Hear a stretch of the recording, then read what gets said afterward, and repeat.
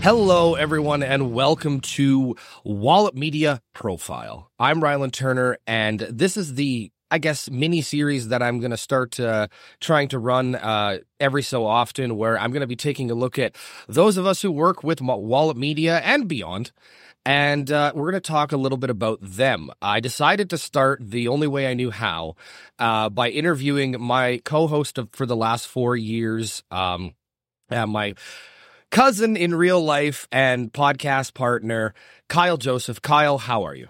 I'm doing pretty well. This could be interesting because I'm not really used to this whole being interviewed thing, but it should be good. I'm looking forward to it. All right, Kyle, let's not waste any time. Let's jump right into it. Predominantly on this channel, we cover pro wrestling. So I want to talk about the earliest pro wrestling memory you have. Okay. So the big thing that I remember for pro wrestling is that I was sort of in and out of it, but as a kid, I was definitely intrigued by it. The Attitude Era was loud and bombastic in a way that was so counter to everything else that I was sort of allowed to watch at the time. Right. Sort of the same reason I got into The Simpsons. I think that's the reason a lot of people got into The Simpsons.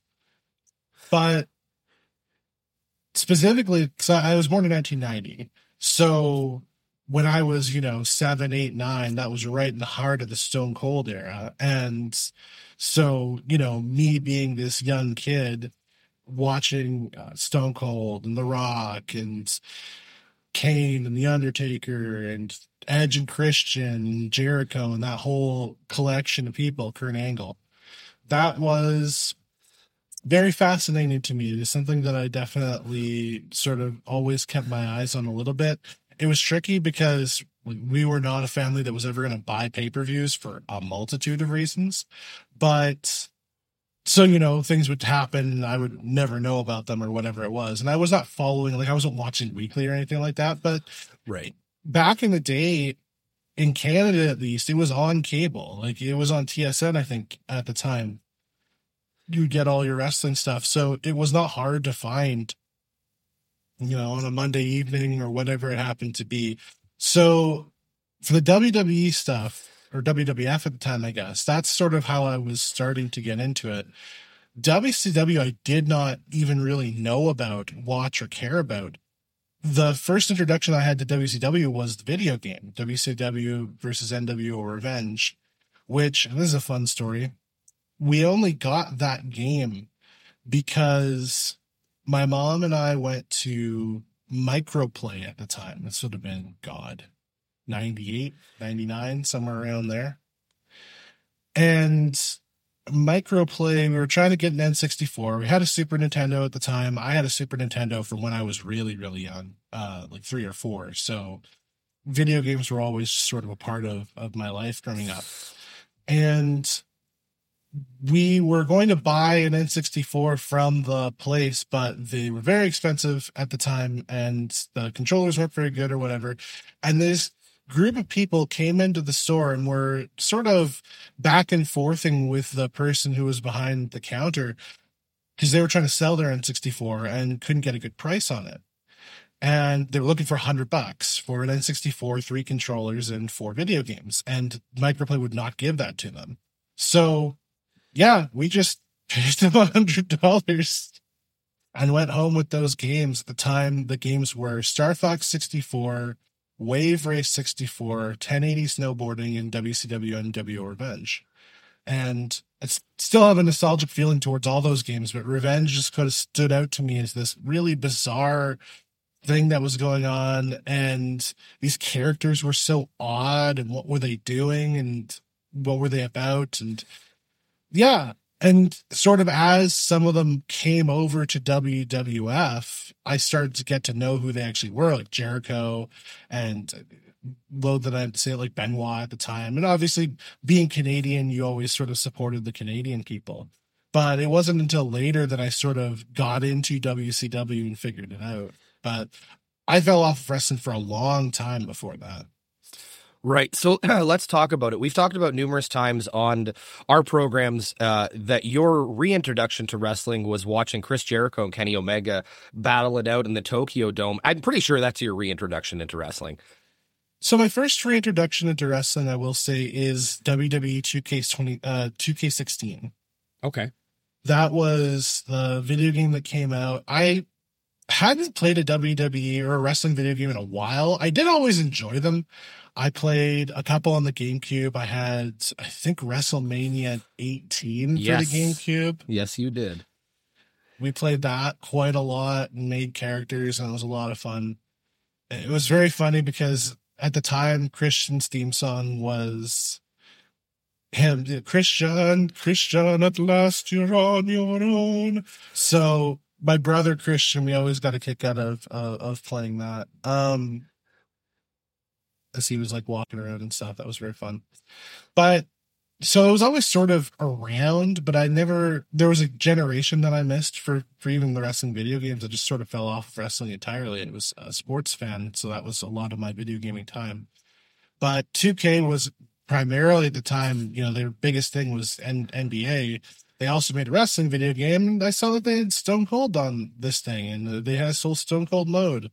So I figured, you know what? This is as good a time as any to check it out. I think I got it for pretty cheap on sale and played it and really enjoyed it. I got back into it, did the career mode, which wasn't a great career mode at all. It was that my player mode was bad. Bare bones, my friend. Oh yeah. But that's what, how I started into NXT. Like I figured, at the time in the video game, the NXT roster was like Tyler Breeze and R-Truth and Stardust and Enzo and Big Cass. I think they had some bigger names there too. Like, I think that was the Finn Balor, Sami Zayn, Kevin Owens, that kind of collection at the time was right around that era, or at least in the video game it was. And so I started to see some of these people and find out who they were. And, whenever wrestling was on in a different environment, whatever it happened to be, I'd recognize some of the people. I knew who Bray Wyatt was. I knew who Tyler Breeze was. I knew whomever, and some of the other, actual main stars from the video game. And so the thing that brought me into wrestling proper, though, as you said, was finding out that Kenny Omega, who I had vaguely heard of at the time, was going to be wrestling Chris Jericho. I basically knew the two things I knew about Kenny Omega was that he was from Winnipeg and that he was considered to be this god tier wrestler. And I watched that on a terrible stream that I found to watch that match, and it blew me away. I was blown away by that match. And going back to it, I didn't even really get the entire history of the match or the build or anything like that. It was just something I had to check out, and I did check it out, and I enjoyed it greatly. And so right around that same time, you were suggesting that we should get into doing a podcast, and it was an endeavor that we tried to do about 4 different times through it, and I ended up getting the network. I watched WrestleMania. I think the first thing we tried to do was WrestleMania 34, which was an absolutely cursed show. Yes. Really terrible show. But it was entertaining in a car wreck kind of way, even if elements of it were very boring. And by that point, I was playing the wrestling games more frequently by that point. I think after 2018, thereafter, I bought it every year up until the one that was a tire fire. I did not purchase that one. I'm glad that I didn't. But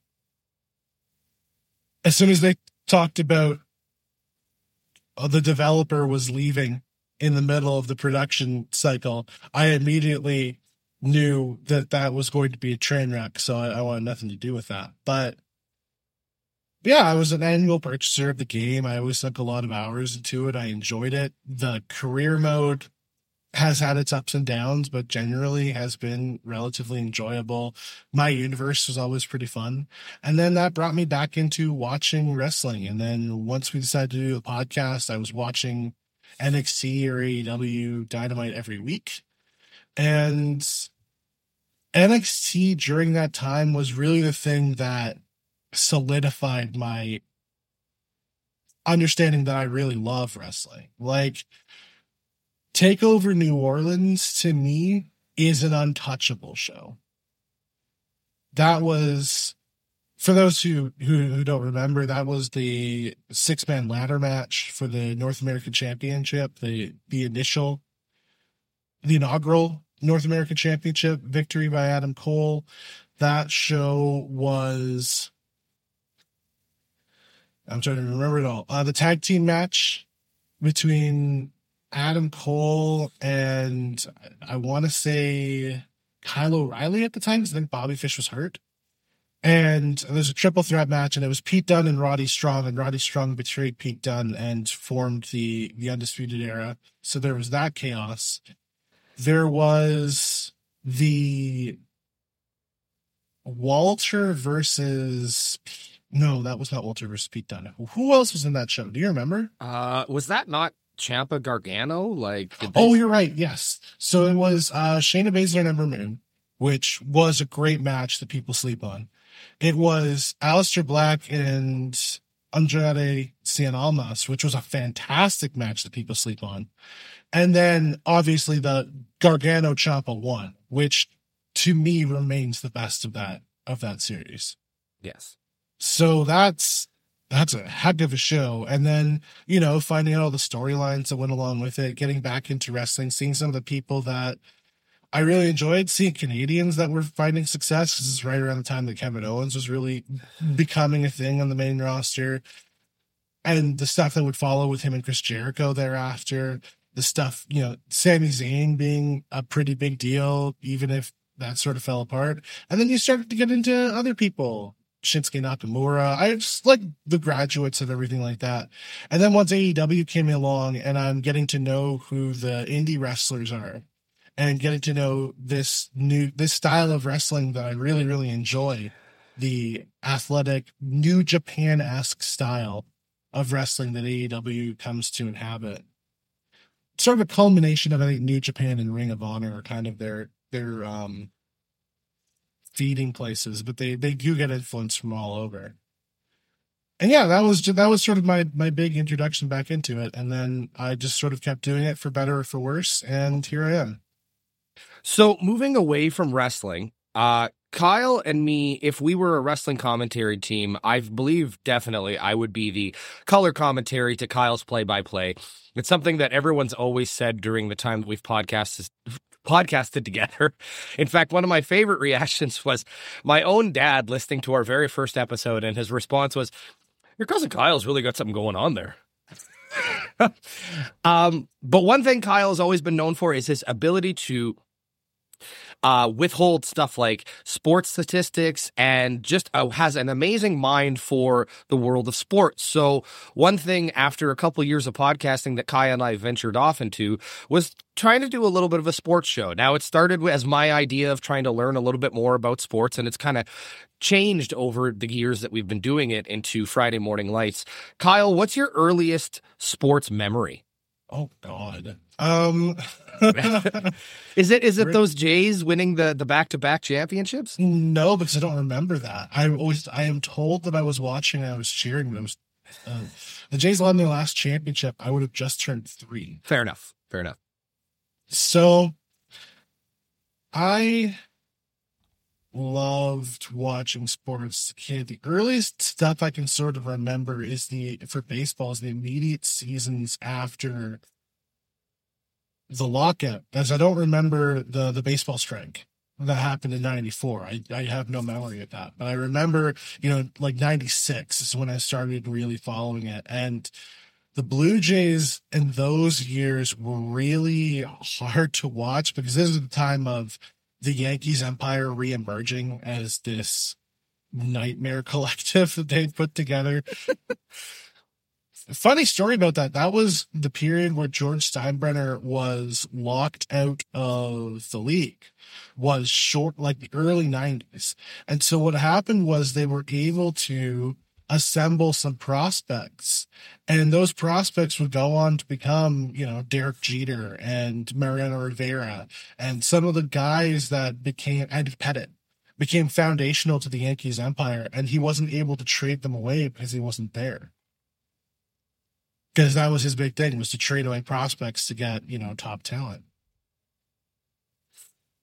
But so I remember those Blue Jays teams. I remember, God, and pull off the names of some of those players. I remember the late career of Ed Sprague. I remember Carlos Delgado carrying those teams early on, and just the frustration every year of them sort of being in it by September. By the time my birthday came around, my birthday's in the middle of September, their season was over at that point. They were 10, whatever games out of a wild card spot.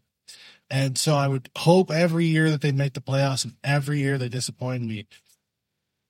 They won when I was 3 in the championship. Their next playoff appearance, by the way, I was 25.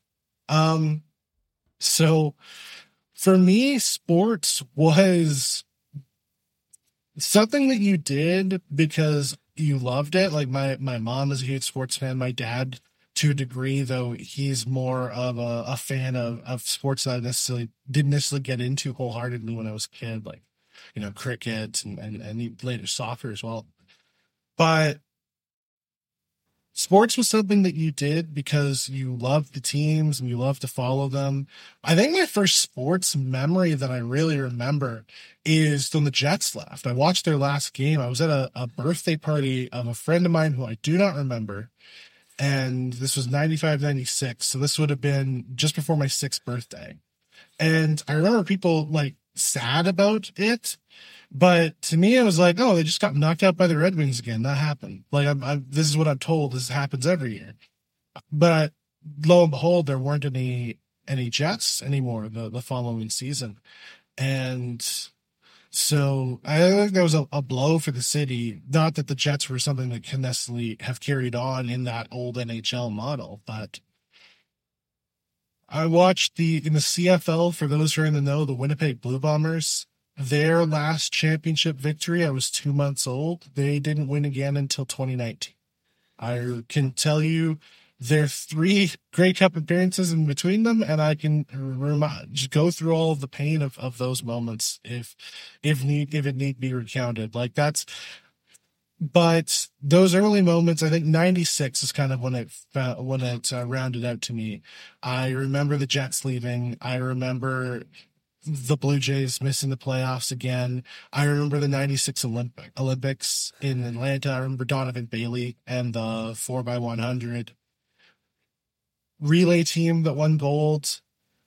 A lot of that kind of stuff. And I remember devouring sports content I remember watching Jeff Stoughton win the Brier. For, if there are any curling fans, Lord knows, the Americans probably have completely lost me with those words, but yeah, that was kind of the big thing. Was I just sort of, it was always on.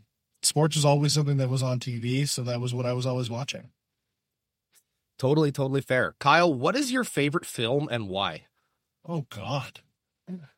Oh, that is a hard one. I get torn between a couple when I think of my favorite film, but my favorite film is probably still Good Will Hunting. It was not a movie that I watched at the time, to be clear. I would have been 7 when it came out, I think, and it would have been too early for me at that time. But I was younger than I probably should have been for how, surprisingly dirty that movie actually is. Is it surprising? Ben Affleck and Matt Damon wrote it. Well, no, I know that, but I'm just saying, if you get the Coles notes of the subject matter, it doesn't seem like it would be it seems like it would be a heavy movie, but it doesn't seem like it would be a particularly dirty one. But obviously, yeah, it was. But no, that performance by everyone, Matt Damon's performance, Robin Williams' performance in that movie. He won an Oscar for that, did he not? Yes, he did. And they won for writing as well. And it was really, really good. And I wasn't a genius or anything like that, but I definitely related to the idea of feeling out of place as a person who, you know, was who look was smart and did well in class and stuff like that, and felt like I was kind of ostracized for it at different times in my life. So there's a relatability to it, even if the experiences were incredibly different. I think you're underselling yourself, Kyle. I do definitely think that you are a genius. And it's honestly, when it comes to any sort of information about anything, one of the first people I go to is always you. Kyle, I don't want to talk politics too much, but you are politically inclined. You are politically forward. What's the hardest thing to deal with in politics in your position as somebody who is a volunteer and is a supporter and a voter? What's the hardest thing to deal with in 2023? The notion, the one that always gets me, and the notion that always really bothers me, is sort of the twofold: is that, oh, they're all the same, or that it doesn't matter what I do. You know, it doesn't matter. Whoever is in charge, doesn't really matter. And I understand that apathy and, you know, rejection of politics to a degree, because it is a very frustrating endeavor. The reality of democracy is we do not choose democracy for its efficiency. If you want a government that is wholly efficient, you want a dictatorship. The problem with that is then you are beholden to the whims of a single human being, and that's always bad. But the reality of it is that there are differences, even if they're not immediately obvious, even if they're not super affecting to you on a personal level, there are going to be differences. And there are political changes that happen in our lives that have an effect, if not on ourselves, then on other people. And I think the best way, if you want to sort of like get into it, as it were, if you want to see politics affected on a level where you can physically see it, I would suggest looking into local politics a little bit. Find out who your school trustee is. Find out who your city councilor is. If you've got local problems, contact them. Let them know what these situations are. If there's, you know, streets out of place, or consistently pothole issues, or, you know, problems in the library, or unsafe, whatever it happens to be, a park that's falling apart. These things do make a difference. And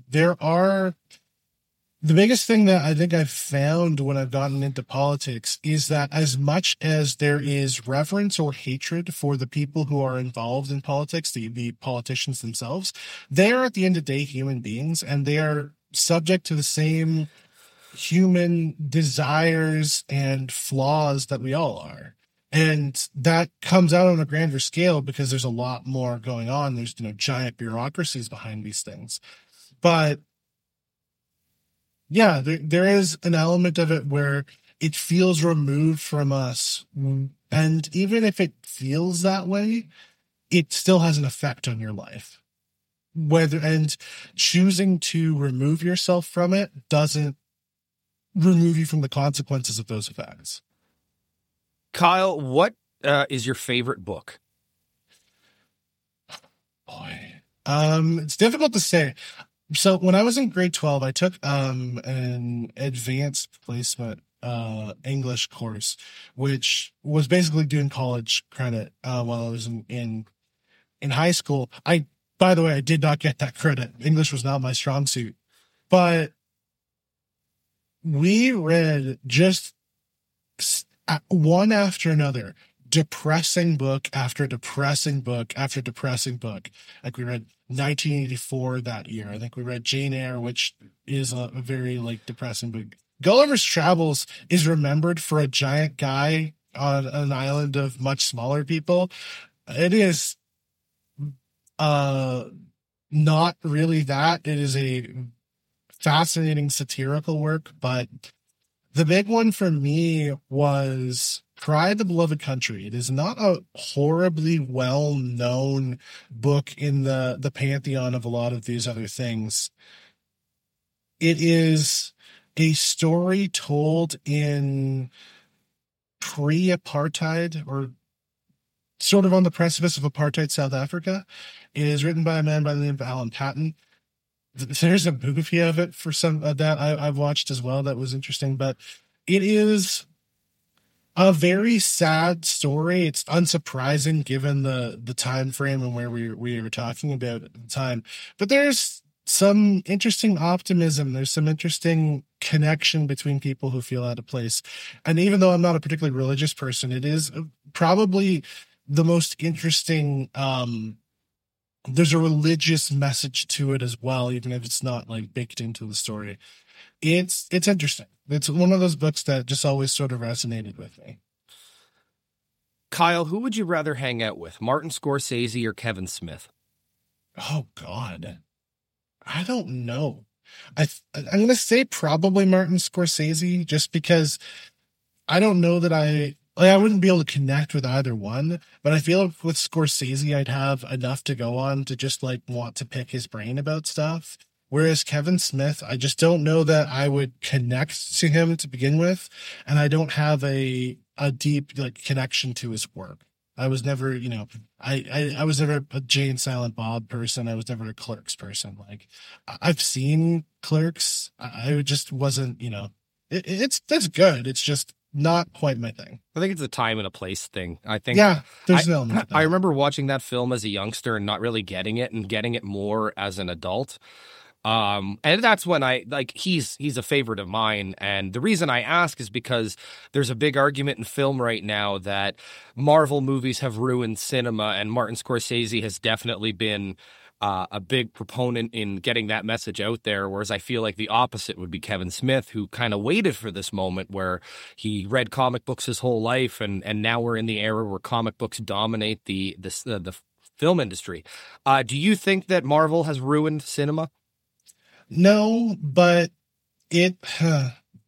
so there is a fascinating YouTube documentary series called Fighting in the Age of Loneliness, which is the story of the history of basically competitive fighting. It is the story of the foundation of mixed martial arts and the UFC and what it sort of became. And there's a feeling at the end of it. I'm going to get this quote incorrect, but I do want to try to get it as close as I can.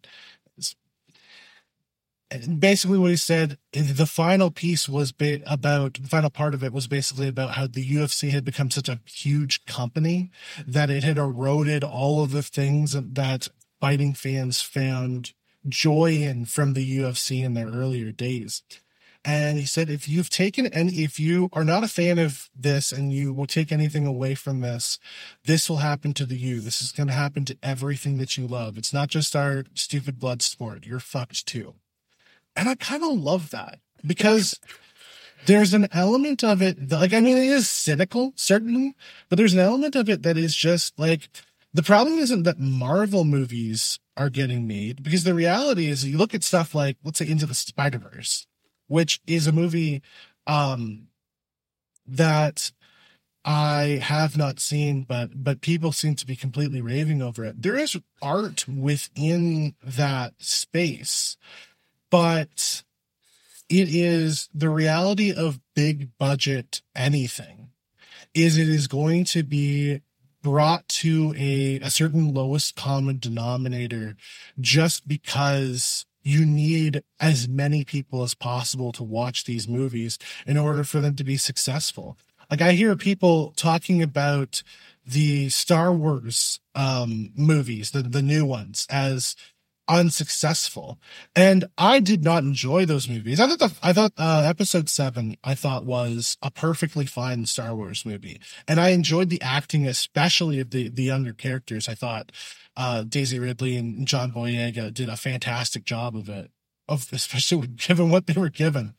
And Adam Driver too gets way too much hate. He was fantastic in those movies, but the reality is that huge budget anything means what it is going to be reduced to a lowest common denominator. And all of the art of it is going to be removed in place of something that people can appreciate. It's one of the things that's very frustrating about a Marvel movie watching it is that tension always needs to be cut with humor, because it cannot be that people can sit uncomfortably in a theater and feel like they have to, feel emotions in that moment. There has to be something to cause levity for that.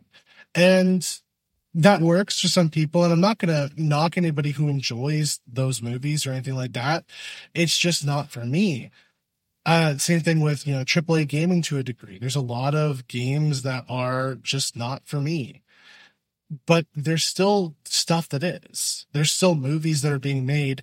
Fewer now because it's expensive to release a movie, but there's still stuff being created that is very, very good. And for those who have fallen off of movies or have fallen off of like Netflix shows or whatever it is, my suggestion to you is go into YouTube. You'd be surprised at the quality of stuff that you're going to be able to find, because there are still artists and creators out there who are very, very passionate about what they do and working largely independently and have visions for being able to accomplish, surprising, artistic, and beautiful things. And the medium might have changed to some degree just because, movies are just super expensive to make, and TV shows have the issue of how do you find that audience in a world that isn't watching cable in the same way. But there's still stuff that's being created that's very, very good. And you can find movies and video games and TV shows and videos and all kinds of stuff, podcasts that you still love that aren't, haven't necessarily been touched by the realities of the corporate machine. But if you like something, don't feel bad for liking it necessarily. There's limits to that, of course, but for Marvel movies, certainly, there's no reason for anybody to feel bad about liking a Marvel movie. What's your favorite podcast? Oh God. Or I guess that's a vague question. How about what's the podcast you're listening to the most right now? I mean, so I'm going to make this, and it's going to sound narcissistic, but I do have a point for this, and I do think it's very fascinating. The podcast I listen to the most is ours. I'm with you on that one. I'm with you. The reason I do it is I remember, of all places, this is on Jimmy Fallon's show. Blake Griffin was being interviewed about his life transitioning to becoming a stand-up comic. And one of the things that he said was that he watches or listens to or whatever every show that he does. Like, he reviews it and goes through it and hears it. And Fallon was just floored by that notion, because as a comic, that's just not something that you do. You do a show and then forget it. But what he said was, I have grown up in a sports world where what we did was every, game that we ever played, we would go into a room all together as a team and sit and watch it. And all of the moments, all of your biggest mistakes and your worst moments were pointed out during this review. Like, that was what you had to go through, was every mistake that you made was specifically singled out, and you had to go through what it is you should have done and what it is you need to work on. But what that does is, for me, the biggest benefit to listening to my podcasts, I feel like there's things that I still am trying to work on and change and fix and get better. And for me, the biggest benefit to it was I no longer hate the sound of my voice. Right. Like, I listen to myself doing podcasts, and I can listen to myself talk, and it doesn't immediately, shake me. And I know that's the thing for a lot of people, is hating the sound of their voice. Well, if you've listened to yourself talk for like 100 hours, you eventually it's just going to become another voice. And for me, I can hear all of the mistakes that I make and all the things that I would like to get better at. And that drives me to want to get better. It keeps it in my mind so that I want to improve. If you're talking about podcasts that do not involve me, I have a few. I have a few people I've been involved for different reasons. I love Hit Parade, Chris Malanthe's music podcast. The breakdown of music history, particularly pop music history, is really fascinating to me. So I particularly love that. The Shutdown Fullcast is probably my favorite sports podcast out there. It is more of a culture podcast than it is an actual X's and O's podcast, but it is really fascinating, and the hosts have an interplay that is very, very entertaining. Bomani Jones, I'm a huge fan of in the sports world. I listen to some D&D stuff too, because I am a giant nerd.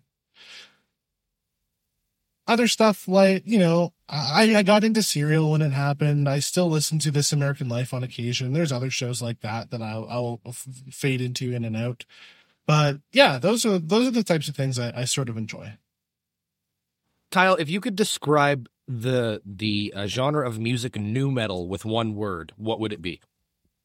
God, I'm trying to find the right word, and I don't know. Do you, and a follow-up question to that too is, do you think that it's looked at in too much of a negative aspect? Do you think that creativity was stifled because of the fact that the thought process was it was music made for, straight white college men? I think the thing about it, and it's the problem with music trends in general, is that you look at the modern pop landscape. We are trying to find, the music industry is desperately trying to find the next Lil Nas X, is desperately trying to find the next Billie Eilish. And sometimes you kind of just have to recognize, I'd said this when we talked about in World's Funniest, which is going to come out later, about Nirvana, is how long the industry tried to find the next Nirvana. Or the same thing with early rap, how hard the industry looked for the next like Biggie or Tupac or whatever it happened to be, Jay-Z. And it creates a feigned authenticity.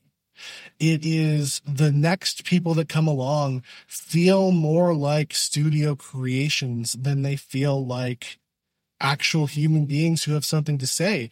And it's kind of the same thing. It's kind of the same thing of the Roman Reigns experiment that WWE tried to do in the early days. Is Roman Reigns never felt like a person. And it's so bizarre for a person who has a wrestling family history, who had cousins who were actively on the roster, who, was this fascinating person behind the scenes who had come from the outside of wrestling as well. There's a perspective of an outsider coming in that is always very, very interesting. Like, came from professional football, has all of these wrestling family members and history and people who really wanted to do this and got into it through that. But the story they told was that Roman Reigns is cool and wins. And they tried to create this character. They gave him blue contacts because they didn't think Vince didn't think his actual eyes were babyface enough.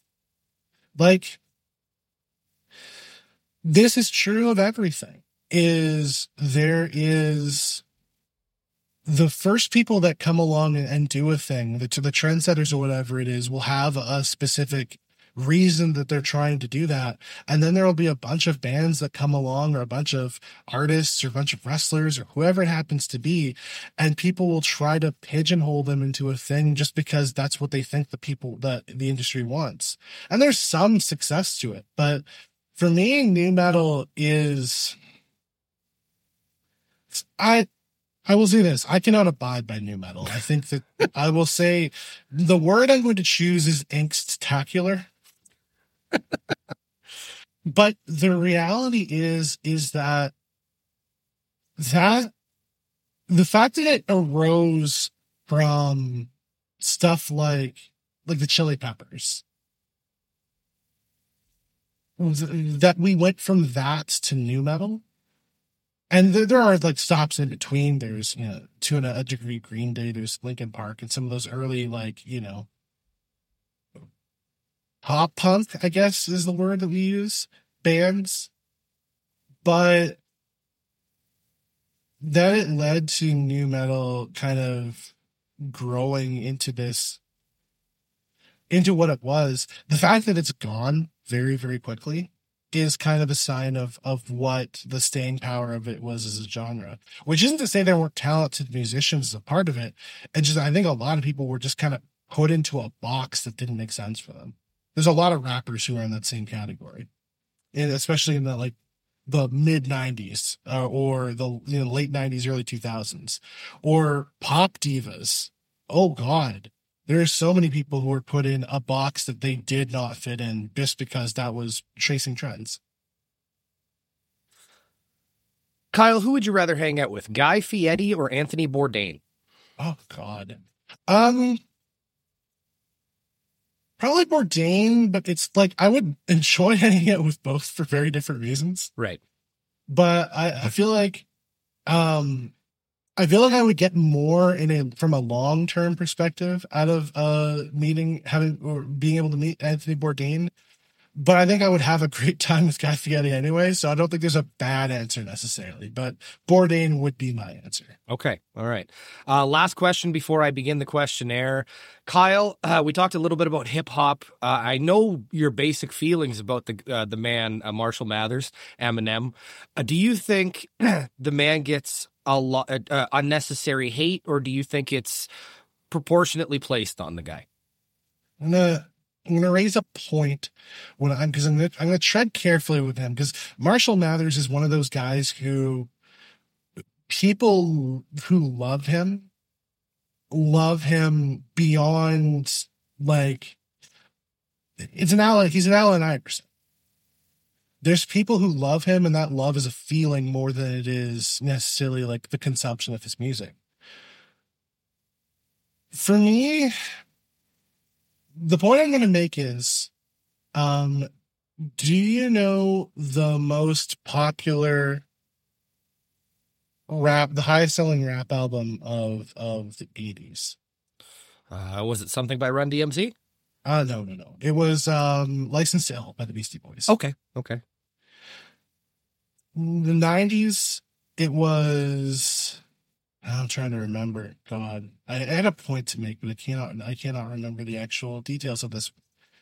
The point is basically the most popular rap albums for the 80s, 90s, and 2000s were done. Oh, so that's what it is. The 90s was Vanilla Ice album was the Vanilla Ice, the self-titled album was the highest one in the 90s, and then the Marshall Mathers Project was the highest one in the 2000s.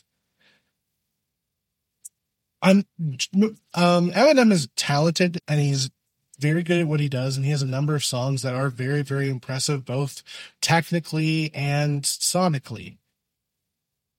I do think he gets elevated to a degree, and it's hard to separate the fact that race might have something to do with it. Right. Do you think he acknowledged that? I don't think that... Like, the reality of Eminem is, I don't want to say that he doesn't see race. I don't think that's true. But I think there is an element where the reality is he grew up alongside that. Like, he did grow up poor in Detroit. And what that means is, the reality of what that means, or, not Detroit, but like somewhere around there. And the reality of what that means is that you're encountering a lot of Black people and absorbing a lot of Black culture. I'm never going to say that Eminem isn't authentic. He absolutely is. But I do think for the people who are fans of his, there is an element of, there's, especially during like the Slim Shady stuff of the 90s. I do think he found his sound later in life. Right. I think there are a lot of people who hold him to a higher degree because they feel like they can relate to more than they probably actually can. Very eloquently said. All right, Kyle, I've taken up a lot of your time here. I appreciate you coming on. I have 10 questions to ask you before we get out of here. These 10 questions originally came from the French series Bouillon de Culture, hosted by Bernard Prévost, but more famously, in my opinion, brought up on the show Inside the Actor's Studio by host James Lipton. They are 10 very important questions to me. You've asked me these questions, and in going back and listening to my answers, I wish I would have taken it more seriously. So, with that being said, Kyle, number 1, what is your favorite word? That's a good question. I'm not sure. I like the word eloquent. I like when a word sounds like what it means. If that makes sense. I hear it. I definitely hear it. What's your least favorite word? Oh, my least favorite. Excluding slurs, like just sonically as a word, oh, I don't know. There's a few like thrown together words. I don't know, pleathers or pleather or jorts, like stuff like that. Some of the lazy portmanteaus. Not a big fan of. Okay. What turns you on creatively, spiritually, or emotionally?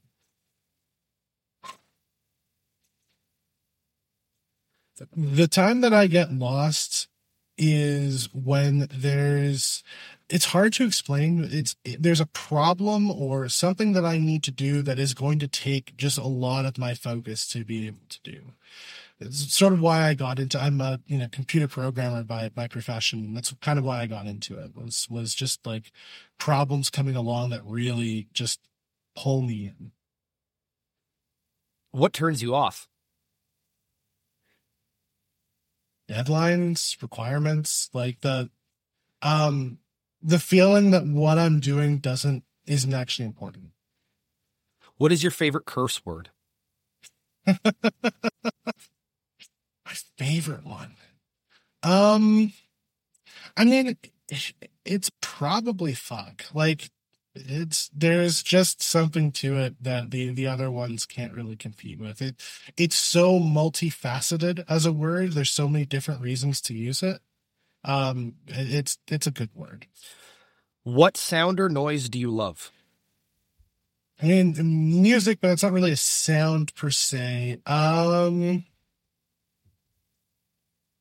There's something that can get into like the background, like the drone of like the sound of like a vacuum in a distance or some sort of like buzzing of some kind, like that kind of. When it comes into a drone and just sort of like fades into the background, there's something I enjoy. What sound or noise do you hate?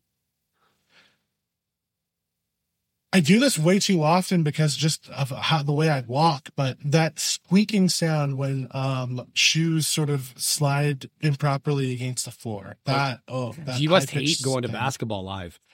It's an experience. What profession other than your own would you like to attempt? I always wanted to get into voice acting. I really wish I had tried to make that pursuit when I was younger. What profession would you not like to do? Yeah, it's lazy as an answer as it is. Like manual labor. I just, I'm not. I don't have that stick to itiveness with it. And finally, Kyle, the last question: if heaven exists, what would you like to hear God say when you arrive at the pearly gates? Look, I'm as surprised as you are. Kyle, this has been a lot of fun, and I'm really happy that you were able to sit down with me. And this is, like I mentioned earlier this week, this is our replacement show for Wrestle Quizdom this month. You're definitely going to hear this again. I want to sit down with RJ and DK and discuss more about them as well as like other people in the industry that we've had a chance to talk to. I really love sitting down and interviewing people. Kyle, you said at the beginning that you weren't sure how this was going to go. How do you think it went? I think it went pretty well. I appreciated getting to talk about stuff. And the reality is with me, as you're finding out in this very moment, if you get me talking, I can go for a very long time. This is true, but we love it here.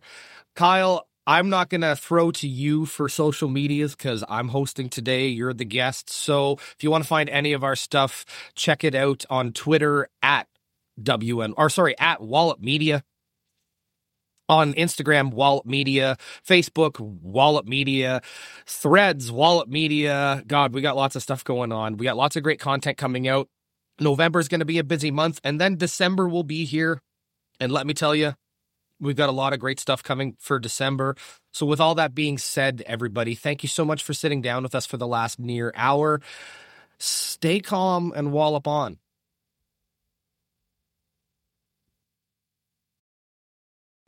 You've been listening to a Wallop Media podcast. You can find us on Twitter at Wallop Media.